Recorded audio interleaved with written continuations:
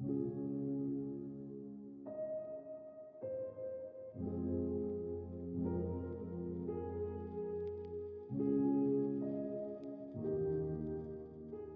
to Listen to the Signal, short science fiction stories in audio, written and narrated by Rob Dirks.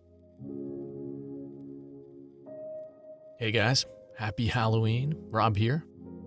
So a friend of mine texted me and he's like, dude, do a story about this creepy island I'm working on. Usually I'm like, okay, great, thanks, whatever, and then I go and do what I want anyway. But this time he got me. See, his job is to map areas, and he told me about Hart Island. It's a tiny island off the coast of the Bronx in New York City, in the Long Island Sound, and it's basically a giant mass grave. It's where all the people who become the responsibility of the city are buried. The homeless, stillborn children, people who can't afford any kind of burial, and bodies that are unclaimed. There are 1 million people buried there, with more every year, making it the largest potter's field in the world. And on top of that, it's got an abandoned psychiatric hospital and even old Cold War missile silos. Wow, seems like the perfect creepy Halloween setting. Maybe for a zombie story or nuclear zombies, even better. But then this story spilled out of my head. The story of a woman named Ruth.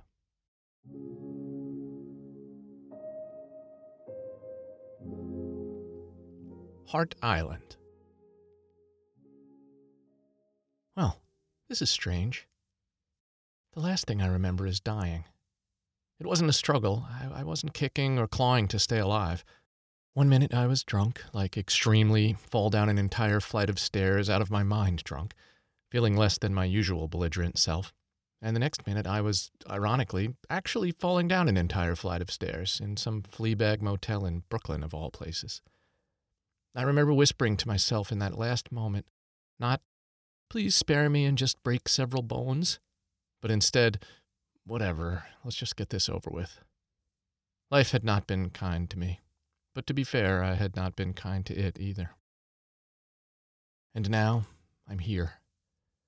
I don't know where here is, though. I believe I'm on Earth somewhere on a small island, not some paradisical, is that even a word? Paradisical beach with palm trees and a hammock and an airport novel and a pina colada.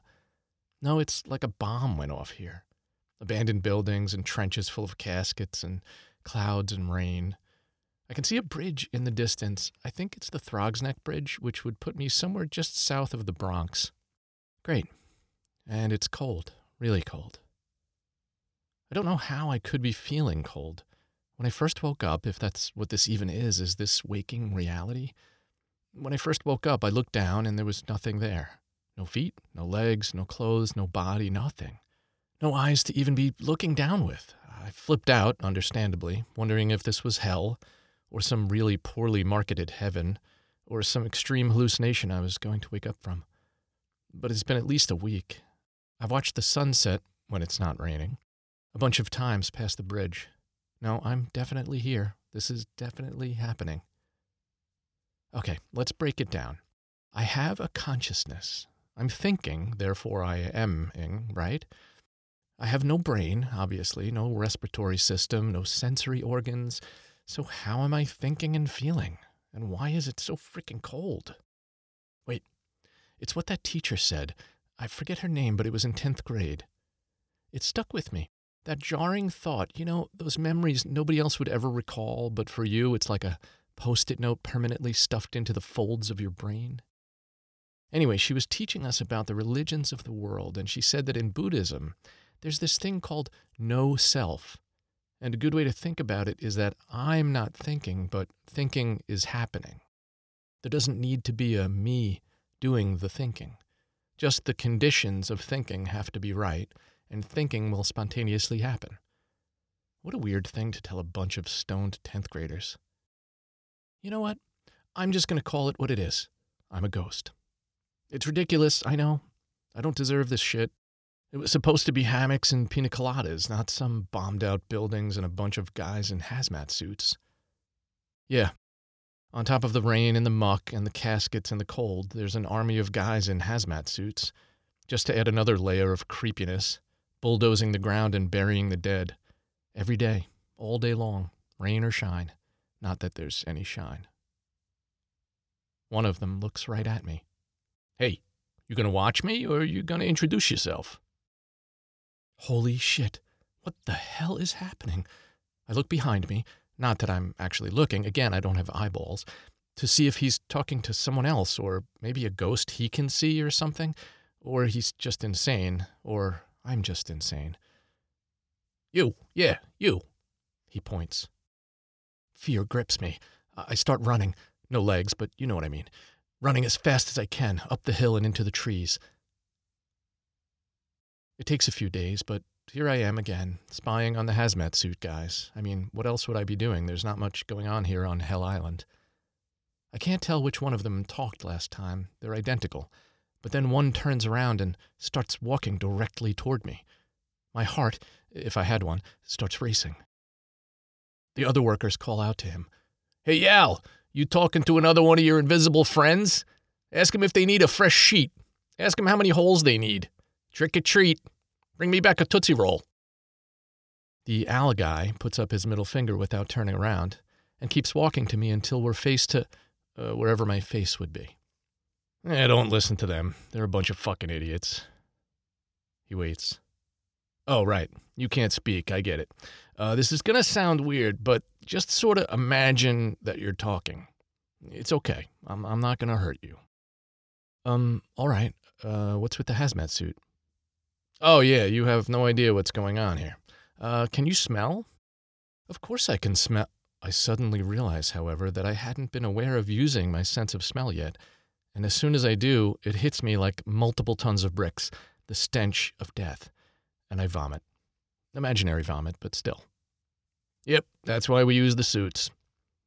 He walks past me, 100 yards or so, I guess, to where it's safe to breathe without puking, and he takes off his mask and sits on a rock. I'm sorry for how you died, Ruth. No one should have to die like that. Wait, you can see that? You know my name? I don't know. It's just a thing. As soon as you guys open up a little, I get a pretty good picture. You guys?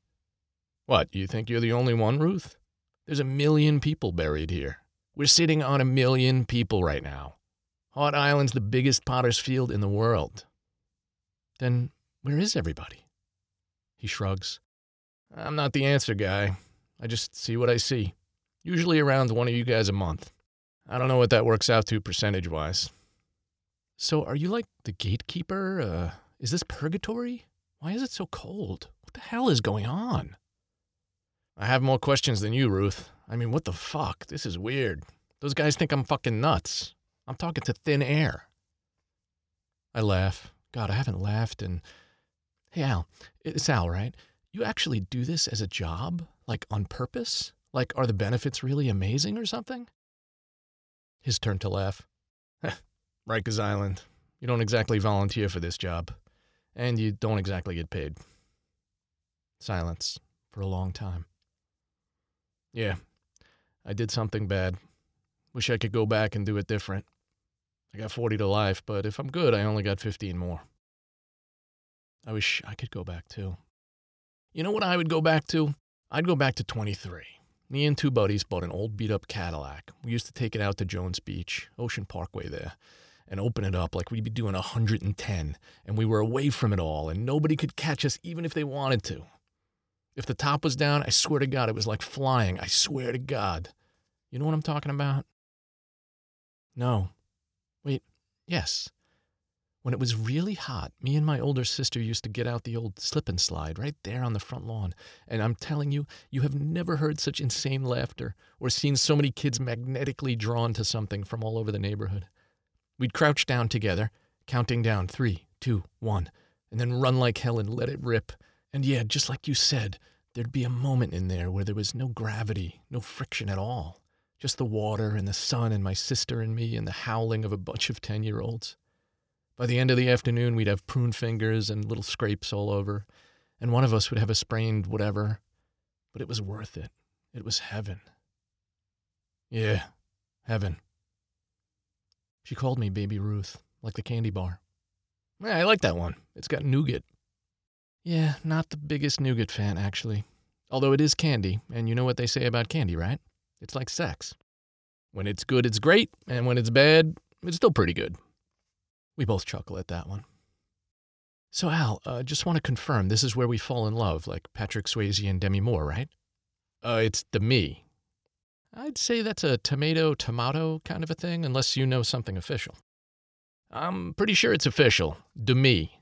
I get some internet time tonight. I'll check. Al is back today with a crumpled up piece of paper from the crappy printer at Rikers, and sure enough, it's Demi. Well, mystery solved, Al. My final unresolved issue is settled. I can stop being a ghost now.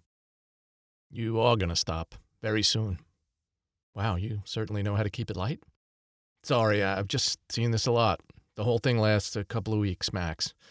You're not really a ghost or a spirit or a soul or whatever. You're like a ripple, some leftover thinking that just hasn't petered out yet. Like when you blow out a candle, that little smoke at the end. You can see it and smell it, but then it's just gone. Well, that sucks. I mean, what's the point then? Really, Al, I know you're not the answer guy, but try. I don't know. All I know is you talk and I listen. I don't think it's some grand thing, Ruth. It just is. Life is random. And you gotta make of it what you need to, and I gotta make of it what I need to. So, what do you make of it? He shrugs. I don't know yet.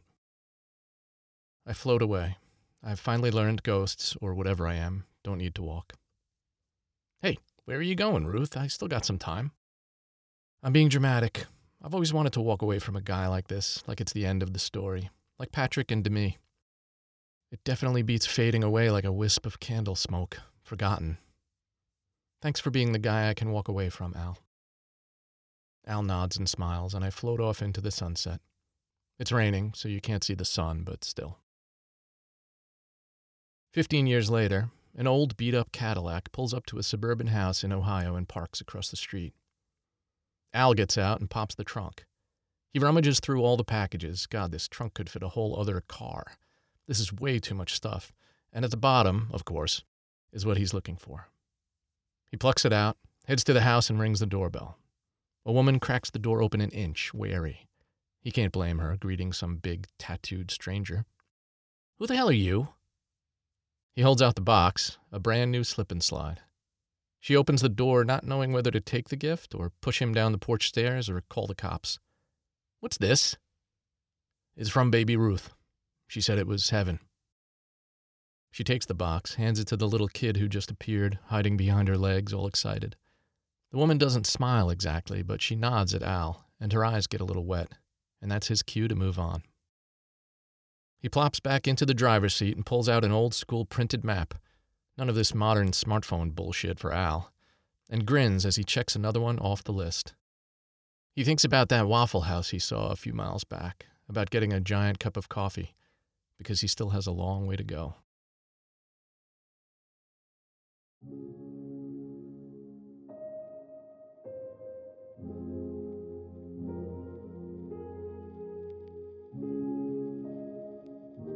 I hope you enjoyed that short story, and thank you again for tuning in to Listen to the Signal. I'm Rob Dirks, author of the Where the Hell is Tesla science fiction series, The Wrong Unit, and the #1 Audible best-selling You're Going to Mars. You can buy Volume 1 of the collected Listen to the Signal stories on Audible and Amazon. Find my other books there too, and get in touch with me at listentothesignal.com or robdirks.com. See you later.